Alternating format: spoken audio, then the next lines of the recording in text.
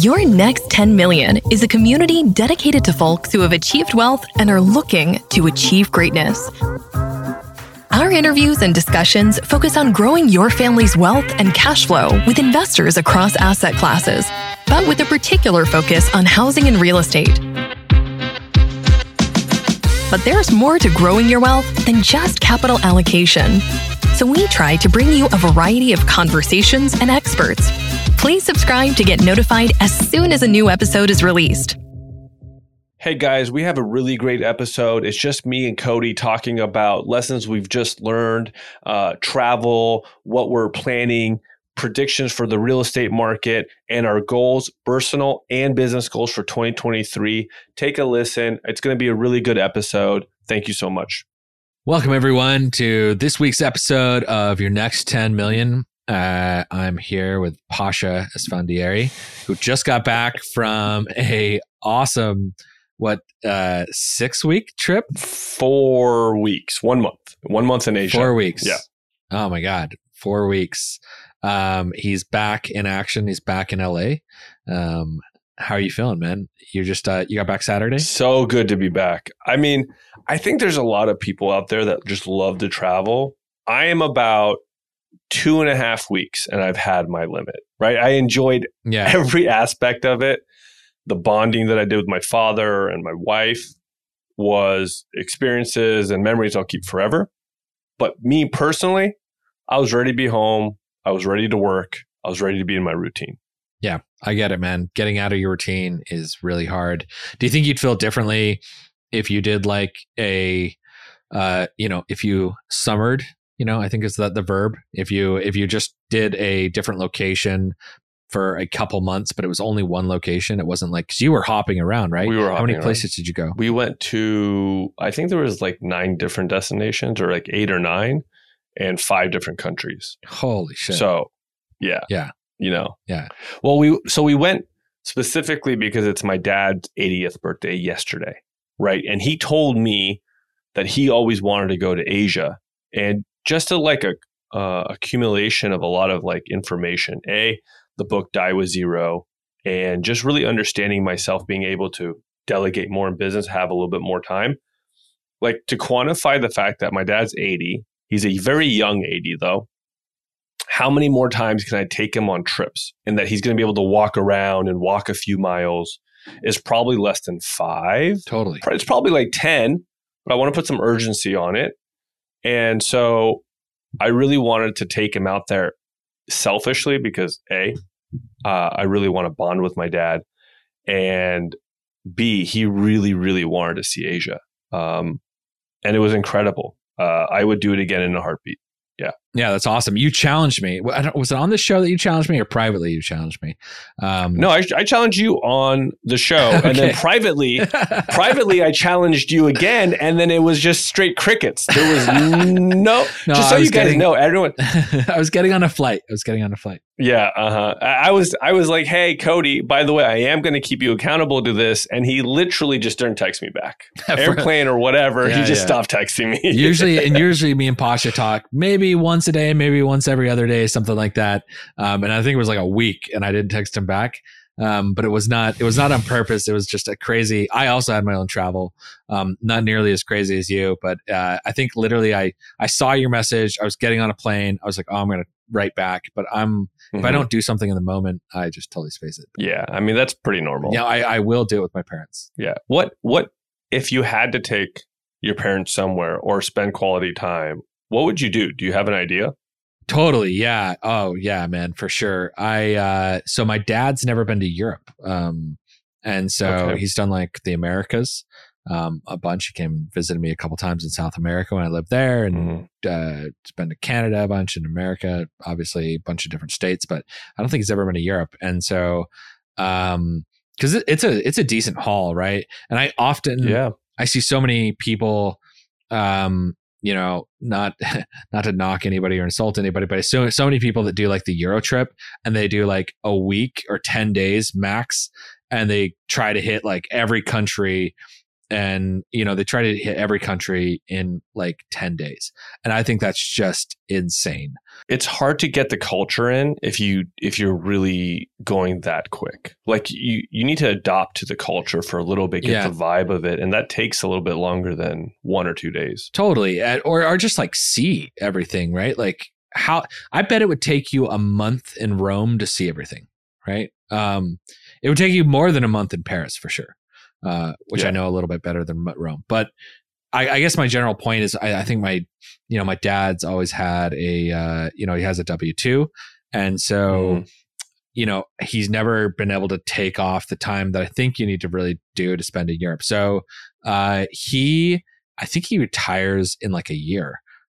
So next summer, I'm going to push him to retire a little bit early. And then next summer, if I can, I'd prefer not to delay it, but I don't think I could get him to, I got to be realistic about what I can convince him to do. But then we always do a month away. And so just bring him and my mom along for that month away with us. Instead of like the nanny for extra help, I'll just, employ the grandparents. but no, I think they would absolutely, they would go nuts. Particularly my dad, I think just would love that.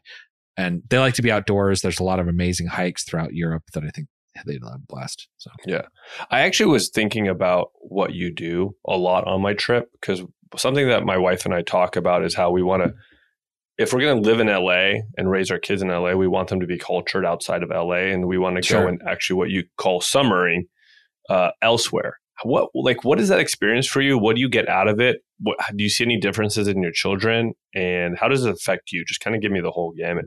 Yeah. My boy's only 2. So I don't know. He doesn't, but like, all right, cool, whatever. Every year of his life, he has spent a month in Europe in the summertime to get away from the Miami heat. So when he was 9 months old, we did a month in Paris. And then this last year we did way too much. I will start to do a single location now for sure. Last year we tried to do this past summer, we tried to do what my wife and I used to do, which was to like, do a couple destinations, right? Like do a couple locations, but spend at least a week in each location or even longer, right? I think we were 2 weeks in Amalfi Coast or something or whatever. Yeah. And that was just too, like for a kid, that's too much. So I think, I don't know that I've seen any changes in him, but I would say, getting him there has been crazy. But even at like 9 months old, being in Paris, like he's 9 months old. So that, you'll learn this when you have a kid, but there's very little interaction that really like you're not, still at 9 months, like there's not a ton of interaction. Like now he's 2, he like talks to me, communicates, laughs, whatever, we like have, it's a bi-directional kind of communication. But like that first year, I think there is some communication, but it's less, let's just say it's less interactive than like than a normal amount of communication. So it's like, is he really going to enjoy Paris? Am I just doing it for myself? And I will tell you, we went there and he was blown away by the metro, by the mopeds, by the motorcycles, by the noise. He played in, we'd have like picnics and like Tuileries, and he would like crawl around on the grass, which is awesome, right? Like that's an awesome experience. That's I got pictures of him like crawling around in like Tuileries, which is, the most bougie place to crawl around in as a baby, right? Well, you are bougie. Yeah, right. So anyway, I don't know. I love it. I'm also, I spoke with, I think I mentioned this to you privately. I spoke with a guy who's, if not a billionaire, damn near close, and very, very well off, LA developer actually, although they've recently exited. But he said like his kids obviously grew up, pretty well off. Although he's a cool story and has like a lot of ups and downs. But he was telling me that probably the best thing they did for their kids was to get out of LA every summer. And so they like a lake house somewhere in the Midwest. I don't want to give away too much because I don't want to break confidentiality, but they had a lake house somewhere in the Midwest, and it was like a small town, super normal people. and just getting out of, and I worry about that with Miami as well. And LA, Right. you have the same thing, kids growing up in New York City, same thing. And I feel there is, I'll send you a cool study, but there are so many benefits to kids being, being outside of their normal environment, being in more normal environments.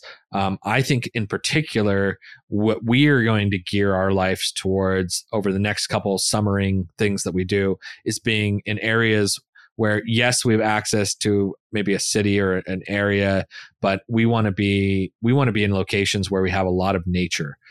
There's a lot that goes into like kids growing up well-grounded that are connected with nature. Interesting. Yeah, you're going to have to send me that report. I want to read that because that's something that me and my wife have been thinking about already. We want to be in nature. We want to experience different cultures. If we end up staying in LA, which is for us really hard to get out because I live right next to my brother and my nephews and my father and our community. But do we want our children to be raised in the big city of LA and exposed to all the different things that come with a big city? No. Yeah. just no. Yeah. So yeah, send me that report. I'm really super interested in it. What do you get out of going somewhere, you personally? Yeah. So I'll tell you quickly, and then we should probably dive into you because I think it's a little more fresher, Okay, more sure. fresher. It's like fresher. a grocery store. Yeah, it's fresher, Yeah. fresher market. Yeah. So for me, it's like a reset. So I also I think I do well in a city, but I really thrive in nature. But I also I grew up in an area with, they say more cows than hats, right? There are more cows in my town than people growing up. Right. So I don't know if this is just me because I'm from the mountains and from like a small town, but I really enjoy being in nature. And I really need to be in nature. So anyways, that's got it. Like for me, being like stepping away, being away from Miami, being away from the city, in particular, and just being away from like everyday life. It like pulls you back out. I really love what happens when I fly. I don't know if you have the same thing. Like when I'm on an airplane, there's something really special that happens to like, I don't know, my creativity or I don't know. It just, I just step out of everyday life and, it becomes magic.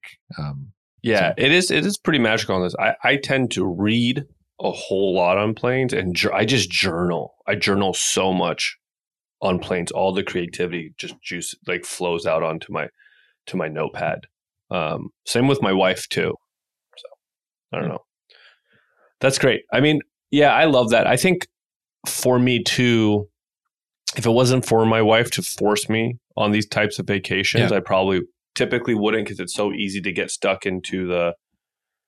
willingly stuck into just the everyday life. I love the routine. I'm a homebody. I enjoy doing this, but there's a lot of big takeaways, but just on a really big overall scale for me going to Asia, it was so good to get away and have the time zones different than everybody else, right? Because there was only like a 2-hour gap where I could really communicate with a lot of people before it gets to evening or business and whatnot. I really found myself being really attracted to just reading obsessively. I just wanted to read all day long and all the things that I am interested in, like human psychology. Oh yeah. Why we do what we do, like all these different biases and patterns in humans and things that I've always been really interested in. I was just reading and reading. And then it really reignited my passion for nature, because we went to Halong Bay out of Vietnam and we went on like a night cruise, which we saw some of the most beautiful scenery. I'm getting chills even talking about it. I just felt so small and it was just so serene. And then to go to the Phi Phi Islands, Alpha Phuket in Thailand, which is kind of similar to Halong Bay. I just to be blown away by the beauty that this earth really possesses. That was incredible for me. And I just said, oh, wow, like I really need to do more of this, and really got to reconnect with myself and what I like and my hobbies outside of work, right? I highly, highly enjoy working, but I have discovered that I love running. Well, now that my back is better from my procedure, working out, the lifestyle, being active, and it's just like a really good reset on all facets for me. Totally. Which was great. I think sometimes like when you're working and like goals, and you can be like, you know, not you, but I think in general people, you get really partially, I think you maybe get like singularly minded. And so you just, you know, you get tunnel vision. And then I think the other thing possibly, you know, we were talking about this a little while ago, but you're just, you know, when you're working day to day, like sometimes you're just bombarded by so much, you know, so much data, and it's not like helpful data. It's just noise, but there's so much noise that's being thrown at you. You know, if you're sitting in, you know, 5 hours of meetings a day, it's just a bombardment of noise, and it's hard to really step out of that and have, you know, and have kind of that clear focus and time, or, you know, passion to be, to do something like, you know, like to have all that time to read. So I'm a big proponent. I think that's amazing when you're on a different time zone. You know, Europe, I always love the mornings because like no one's bothering me. There's no text messages. Right. There's no calls. There's no emails. Nothing happening from 6 a.m. when I'm up until like 1 p.m. in the afternoon or so. And that's also really powerful. So I think it's great to have that type of reset. Yeah. It was really good. I really enjoyed it. And then there was, you know, not only just that, I just enjoyed the lifestyle, right? Like, and so I made a new challenge with myself, and I grabbed some other people into it where, you know, I've been 3 months, no alcohol, and no alcohol on this trip whatsoever. I'm going to continue that for 2023, running 2 miles per day, and then reading 12 books. I mean, I'm going to listen to Audible books, like, but those are super easy to get through. Yeah. But to actually read 12 books this year. And so I want to create this is what a lifestyle challenge. This is not like a fast impact, short duration, because those don't usually last until like once you're done with that challenge, you're just done. So I like to create lifestyle challenges, habit creative challenges. So I'm doing that. And then some other things that I got from it, some of like on a more personal level, lessons that I got was just that we as humans, we just make so many reactionary effects. Like someone texts me, you could just text back really easily without really thinking things through. With your spouse, you know, she could say something and it triggers you and you just react. And some of the books that I'm reading and the lessons kind of I'm coming back to is like, how do I become less emotional and become non-reactionary, and then to just really kind of focus on the logical part of the brain and then really talk things through, right? Yeah. And to give things to the time. And then that progresses into another big lesson is that I don't know how to describe it, but now I've changed my view on the phone, and I think the phone is evil. Because I realized when I couldn't have the phone in Asia and be connected with everybody, all of my creativity that I love came back to me. Creativity meaning, you know, I want to be active. I want to read more. I want to study more. And it's the phone, for me at least, that it gives me those dopamine hits and the addiction of the phone. And I just ignore it now. If I'm doing something, I just ignore it. I know I can get back to it. It's never going to be that important. Totally. Nothing really is. So those are the big lessons that I got from Asia. And then just the fact that I got to spend time with my dad and hear stories, because I forced stories out of him. Sure. And, you know, that was great. You know what? I think a lot of the things that you mentioned, it comes down to, you know, we were talking about a little bit is like, you know, I think our modern life is just so filled with noise, that, it's hard to find signal in all that noise, right? And the phone is noise, the emails are noise, the daily life is noise. And I think that, especially as investors, and at the level that we're trying to operate at this point, right? Like, we talk about a lot, you can grind for so long and that gets you so far, but now the best things that you can be doing with your time are finding signal through the noise, clearly thinking about things, are reading, writing, making a few incredibly high impact decisions, and putting great teams in place. Right.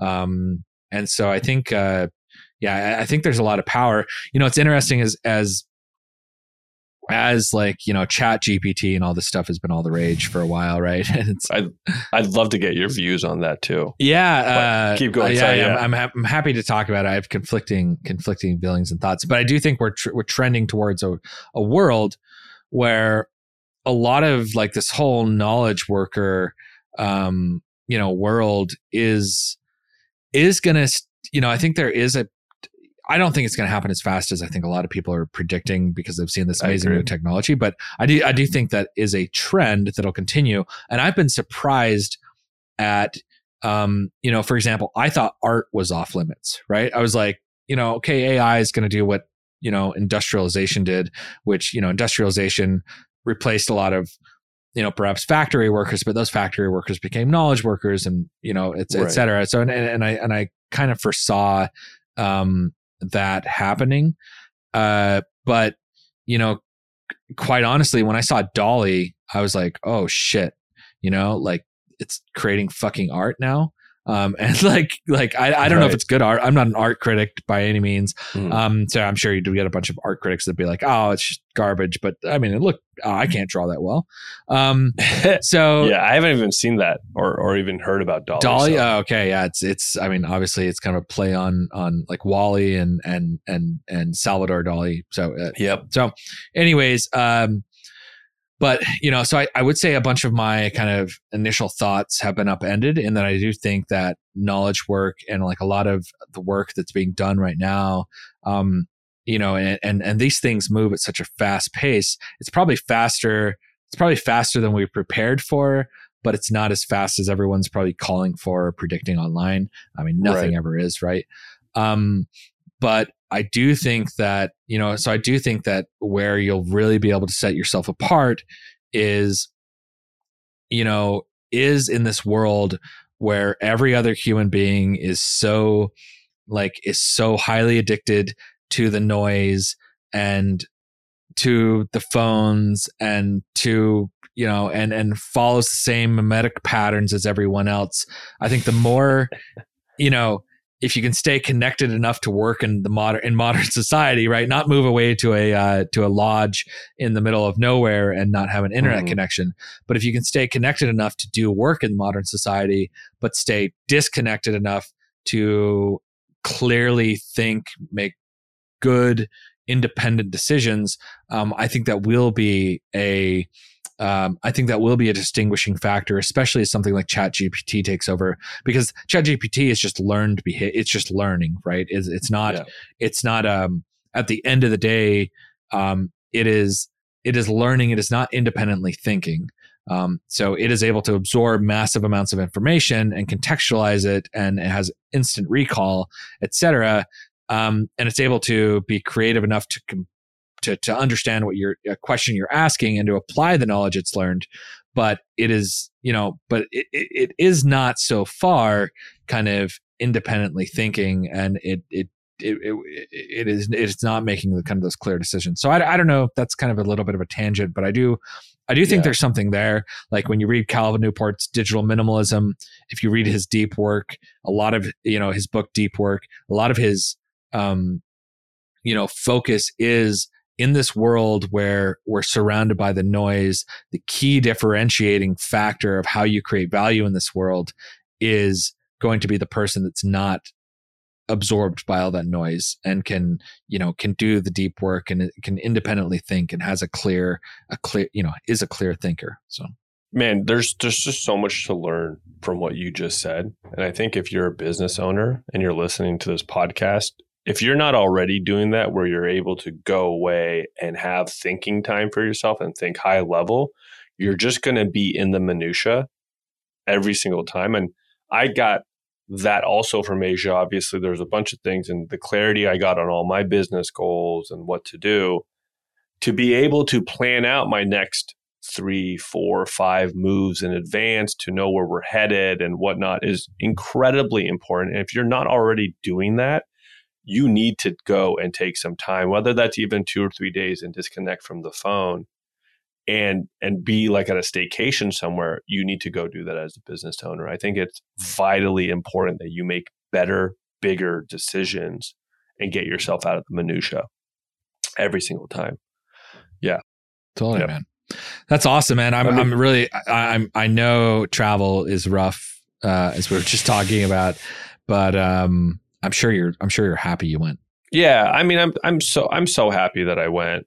The experiences and the memories that I built is what I'm going to remember later on when I'm on my deathbed, right? That's what I'm going to remember. When, I hate to even say it, when my father passes away, that's what I'll remember. It's not the minutia of the work that I love and the routine and whatnot. So it was incredible. I'm glad I did it. I'm going to do it again. My wife and I were going to go to Europe for 5 weeks in the summer, and do it a little differently, or we'll stay for a week somewhere and then kind of bounce around because it's just us still. So that's cool, man. It's especially, I think you get a different type of clarity when you have kids, but it introduces a whole nother set of chaos. So it is enjoy this kind of moment of peace. And I will. Yeah, well, I got good news on that front too. For anyone who listens and knows me, March 15th is our date for our surrogacy. Everything is cleared. Wow. We are good to go. We're going to do a double embryo transfer, and which happens to be her birthday. And then my birthday is on March 17th. So we're going to celebrate our birthdays together. Super stoked. So I cannot wait. Cool, man. Yeah. That's exciting. So what would it be? It'd be like a December baby? December, November, when you have twins, and we're aiming for twins, they usually comes a little bit earlier, so it's going to be November or December. Cool. Around that time. Yeah. Awesome, man. My son, we found out he was pregnant. Found out he was pregnant. We found out he was pregnant. Yeah, we found out we were going to have him. Sorry, my wife was pregnant with him. Like right when they announced lockdowns in Miami, which is like March. Oh wow, yeah. So we actually got pregnant about the same time when you guys are going to get pregnant, and yeah, we had him end of November. So yeah, that makes sense. Yeah. This is a beautiful segue into one thing I know we wanted to talk about. I wanted to know your goals for 2023. What are you thinking? What are you going to try to accomplish? What will you accomplish? Yeah. Let me rather say that. And we'll go from there. Yeah. So, our big goal this year is to, I would say there are two kind of big goals in our business. One, we think this is going to be a good year for acquisitions. Last year was a really bad year for acquisitions because of lack of price discovery. So this year we're raising a small capital sponsor fund, and we'll be through a combination of that, along with some larger LPs and family offices, institutions. Awesome. Our goal is to deploy about $50 million in equity. Awesome. Across 4 or 5 deals. So obviously we're fine if that rolls into the following year. If price discovery doesn't happen and we don't feel like we have good deals, we won't do bad deals. I mean, we proved that last year when we had equity on the sidelines, but just couldn't make deals. Couldn't make deals pencil, and couldn't find a market with sellers. But that is our goal. We'd really like to do that. We are also like formalizing kind of, we have hired a kind of lieutenant, so to speak, a VP of asset management from a large competing private equity firm, who's like brought a lot of institutional expertise to our asset management, construction management side of our business. And we are doing the same thing on our acquisition side and on our investor relations. And so we'll have kind of, I always say like there's kind of three legs of the stool of real estate development or private equity or whatever you want to call it, right? And it's deal flow, so acquisitions, it's capital, so equity and equity and debt, and then it's and then it's operating, right? And operating being what I feel is like an overlooked key, and that's the first one we hired for. But now we're going to hire the other kind of two lieutenants that'll be kind of the heads of each of those three legs, and hopefully bring continued more professionalism to our group. So those are kind of the big business goals. And I mean, on the personal side, I'm really working to kind of, on the personal, a lot of the stuff I'm looking at like habits. So I do have an end state kind of in mind, but I'm also, what I've found for me personally is that I do better with goals when I do better things when it's like, when I'm focused on like trying to achieve a habit. And I know the habit over time will achieve the end state. And so that's kind of what I'm focusing on in my personal life. So what are the habits that you're trying to create? What is the end goal? Yeah. So that you're trying to create? Up at 5:30 every day, which gives me about an hour and a half to kind of start my day before my son wakes up. And then I got like an hour with my son, and then, it's off to the races for work. And obviously we have time after work as well. But just to kind of be a little bit more disciplined, I think for a while there, I was like I'm a morning person in general, but I was sleeping in until my son would wake up, and I wasn't getting to bed, on the right time. So up early and really sticking to a great morning routine, getting a tennis lesson and a golf lesson in a week. Partly that's health, but partly that's just also improving skills that I'm trying to get better at. And it's a little something for me. I don't do a lot for myself these days, it seems like. So that's kind of like a little bit of... Is that a Florida thing? Like the tennis and golf thing? Is that just kind of what everybody does in Florida? it's I mean, well, yes, I guess. Yeah. Can you send us a picture of you in your tidy whities and your tennis with the headband? I don't have a headband, but I will get one just for the show. Great. I love it. Yeah. And then just getting, 4 times of weightlifting, strength training in a week, in a week. So some stuff like that. But then also stuff like, making sure I have just a dedicated day each week where it's just Daddy Sunday. So, every Sunday, it's just me and my son, we do soccer practice, and then we go to the park, and then we go see the fire station, and he sees the fire trucks, and then we go to brunch together. And we basically spend the whole all of Sunday, just me and him, gives my wife a break, but also I love having the time with him. So routines like that, I don't know. I'm trying to get a lot better about my routine as far as writing. So getting writing and largely even just for our investors, right? Like what we're seeing in the marketplace. I'm trying to have some time dedicated to writing.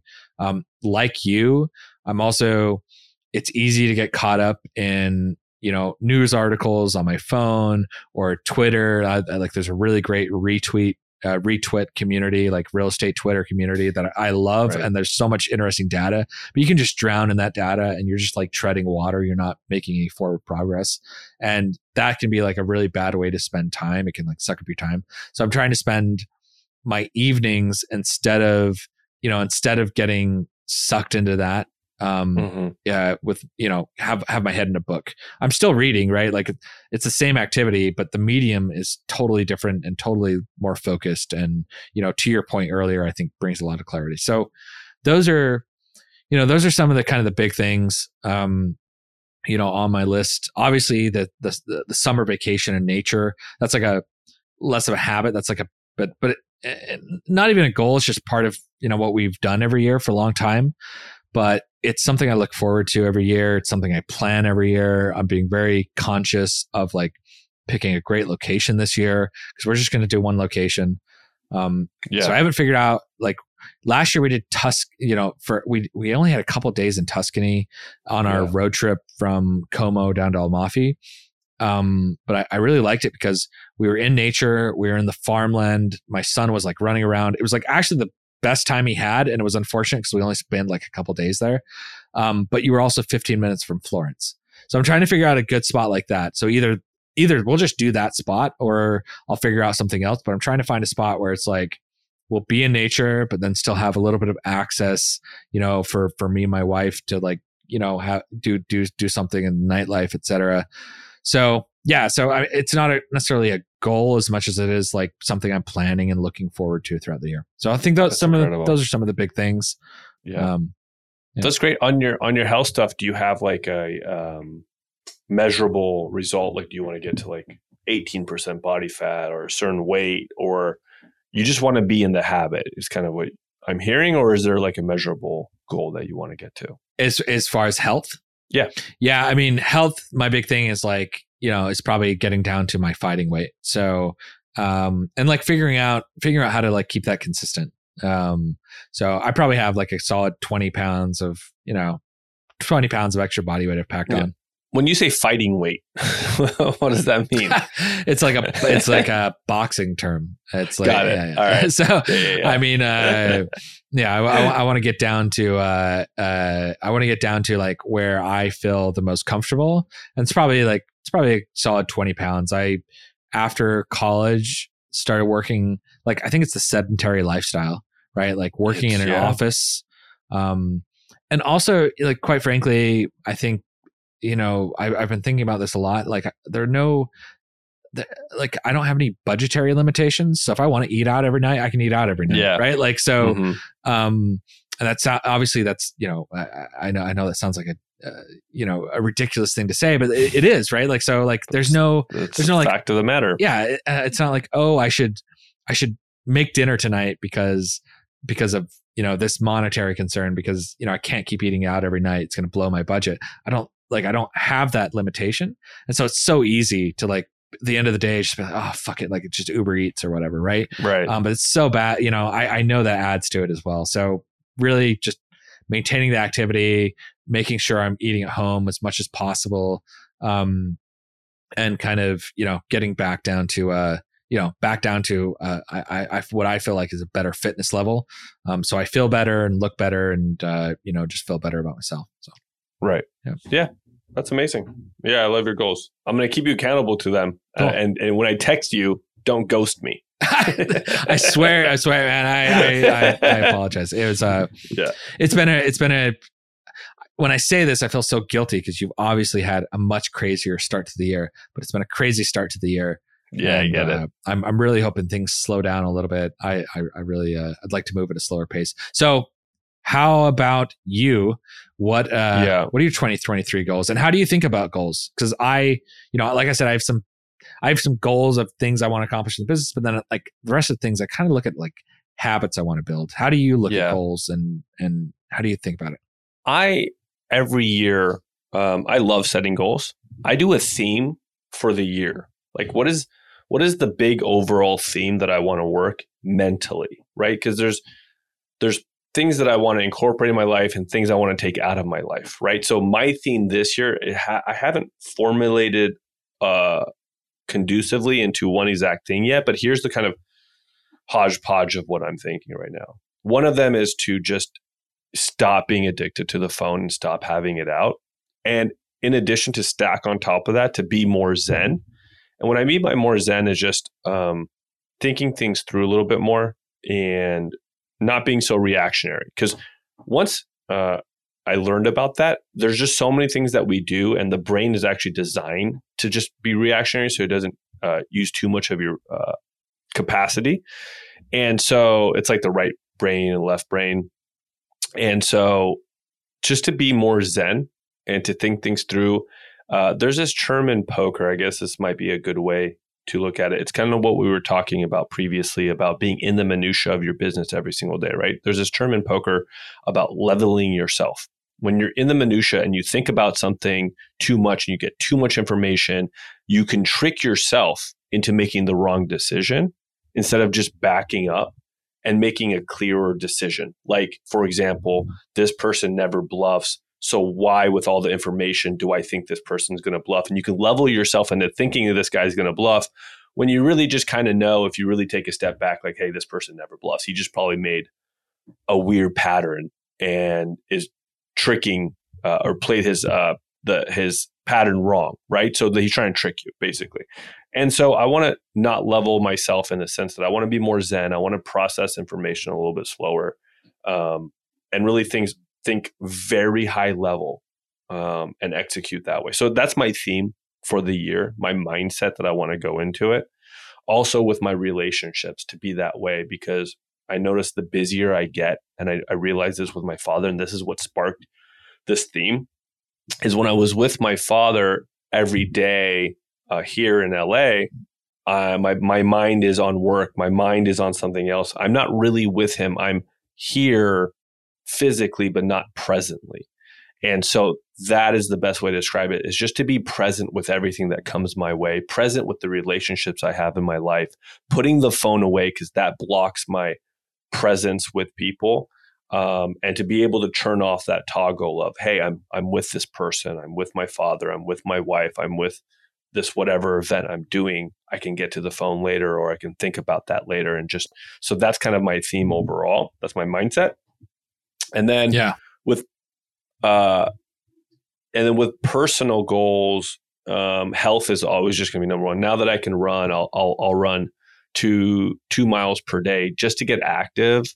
And then, so about 10 miles per week in addition to all my workouts, my strength training 3 days a week, Pilates 2 days a week, which, by the way, Pilates as a guy is rough. I went earlier today. It is tough. Are you sore afterwards? Yeah, you get sore the next day. But how it's so good weird would I feel going to a Pilates class? Oh, dude, you would be, you would, that's actually a funny visual. You would be like, what the hell is going on? It puts you in some compromising positions and like, but it's tough, and it is so good for your back and your core. So I'm doing it because obviously I have a bad back. Yeah, cool. I want to get to 14% body fat and to realize that it's a lifestyle. I kept like going on vacation and be like, I'll give you my routine when I get home. So no, it's just, I'm always going to be running and maintaining. So that's my personal goals. Cool. Also to take all of my friends onto one-on-one like hangouts more and to get into the weeds. I usually am just a community builder. And so, but we always have 10, 15 people around anytime we do. And so it doesn't allow for like deep connection. And then with my business goals, it's quite easy. We have the goal of hitting 1,000 pads this year. I don't know how realistic that is because of how hard it is to find a good deal right now. Yeah. And like you, I will not go just buy a deal to buy a deal, even though we have money sitting on the sidelines. We have investors ready to go, but it's just hard right now. So I actually don't know how that's going to go. I love your idea with what you're doing of creating the fund and having the equity ready because you want to bounce on those deals that you can. So those are the overall goals. And then just to be, I really love this podcast. And so that's one of the goals too, is just keep doing this and growing this. Totally. Yeah. That was a little sidetrack, but with Evoke, we're going to, complete out the rest of the fund this year, purchase 1,000 units and make some more key hires. We just actually hired one more person earlier yesterday. And so just to grow all the efficiencies inside of the systems. So the back end and all that. Yeah. No, that's interesting. Yeah. You guys in particular have like kind of interesting economics because you also, you also self-manage. You're vertically integrated, right? We're vertically integrated. That's another goal is I want to keep becoming vertically integrated. I'm not going to share with how I'm going to attack that just yet, but I have initiated for us to become more vertically integrated. But we self-manage.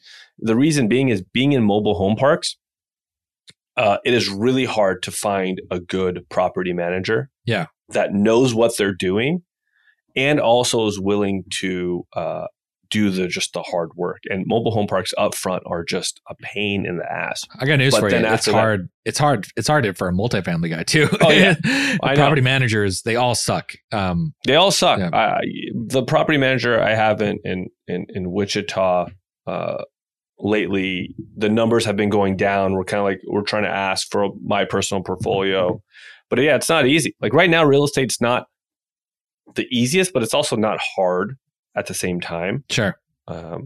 Which I am curious to see what your outlook for real estate is, especially in multifamily, because you're the multifamily expert, you know? Yeah. I mean, I appreciate the consideration. But I think if anybody listened to me as far as what I think I'd be predicting, they'd be an idiot. I don't know what's coming. Yeah. I mean, I think that markets are often irrational and we have a lot of short-term challenges on the horizon. But I think over the long term, the fundamentals are there in our space. I mean, we are Class B multifamily guys. And so, fundamentally, there's no new supply coming online. It's kind of like what you guys are with like your guys' space. Because you can build for $250,000 a unit, pretty much nationwide, right? Like that's best you're going to do. Maybe 225. But if you build for that, you got two options, right? You can either charge, you can either do government subsidized affordable housing, right? And then you can rent out to folks, but those folks have to make less than whatever, percentage of AMI is, of average median income of the area. Yep.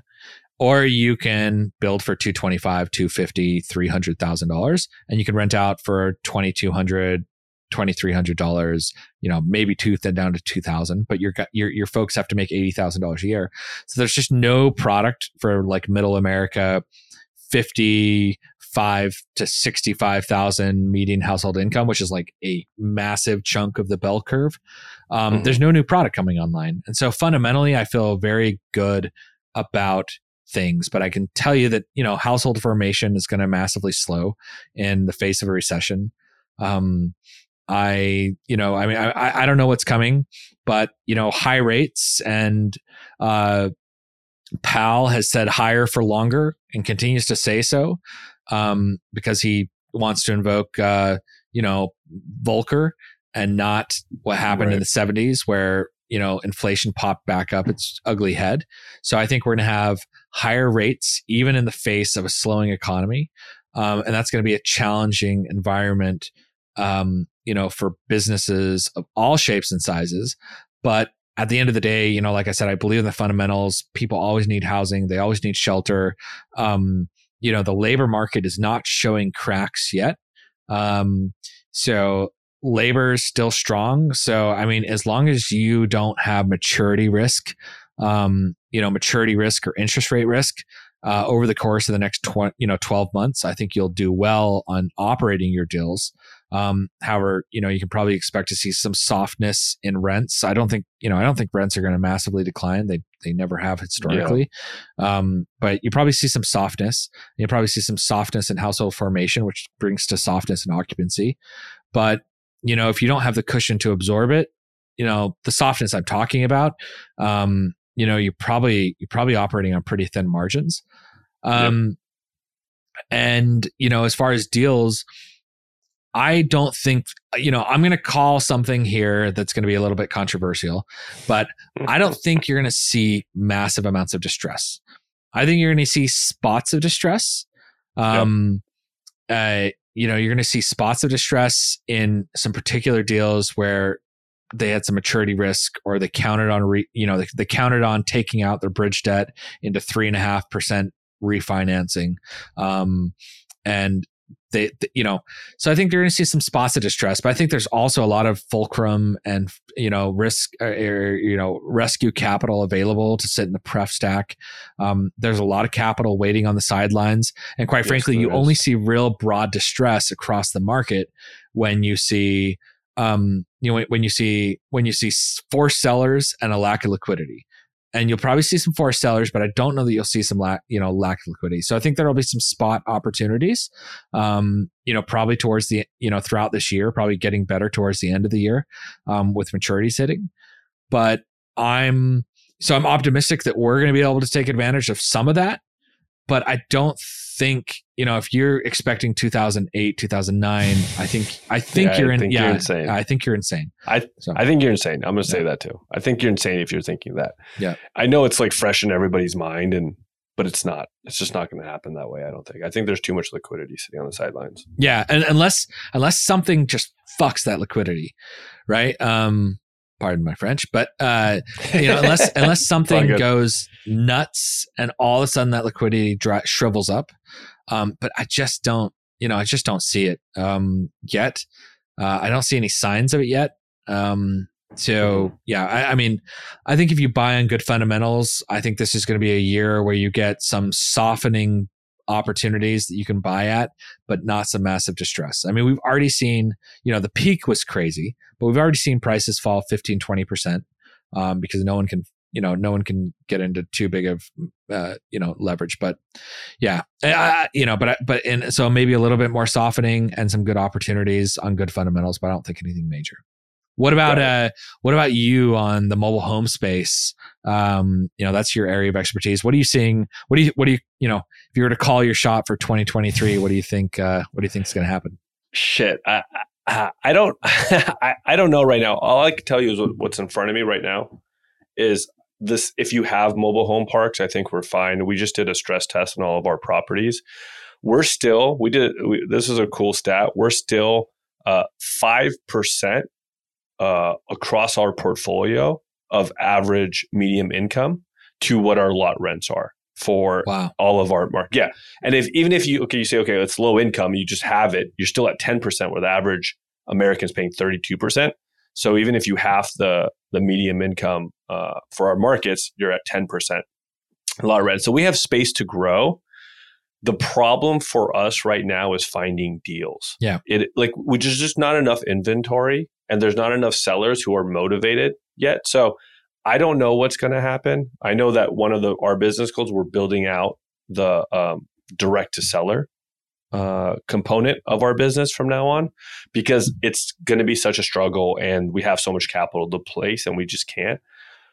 I don't like making predictions, and I just don't know, which right now there's not enough deals. I am starting to see, though, slowly, that sellers are starting to get creative with their financing and willing to do more seller financing. Right. Yeah. That's what I'm starting to see. And I am just seeing. But they still want their price. They still want their price. Yeah. They still want them where they're at, which is okay because sometimes you can get really good deals with the terms of the financing.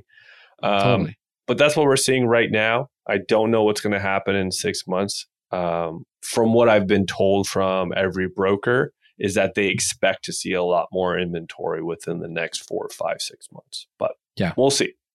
Yep. Yeah, I think super similar, man. So yeah, I guess we'll see. I think this is why it's important, though. It's hard. I don't think we should be making short duration bets on long duration assets. Right. I agree. So I think we buy in good fundamentals, hold for long periods of time, and stick true to those good fundamentals, right? And I see times like this in markets or anywhere as opportunities. Like, I'm going to keep buying because I know in 10 years from now, the assets that we buy, we're going to be very thankful that we bought now. So. Oh, totally. Yeah. I mean, have you ever been disappointed about something that you held for 10 years? No. Never. So, ever. Yeah. No, absolutely. I've never regretted anything I've held on to. Me neither. There have been plenty of things where I've underperformed on the first year, second year expectations. Mm-hmm. Then by year 3, 4, 5, I'm like, holy cow, this thing has exploded. Right. And it's always almost always overperforms over the long run. Right. So, yeah, absolutely. Cool, man. I know we got to run. This is a great catch up episode. Yeah. And I'm going to keep you accountable to all your goals. Awesome, man. All right, brother. All right. Bye-bye. Thank you for joining us today. We think it's an absolute no-brainer that hitting subscribe on Apple Podcasts or your favorite podcast app will help you on your journey to your next 10 million.